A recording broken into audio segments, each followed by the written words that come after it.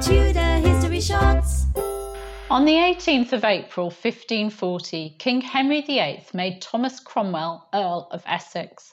The previous Earl, Henry Boucher, had died that March after a horse riding accident. He'd died childless, so the earldom had become extinct until its new creation for Cromwell.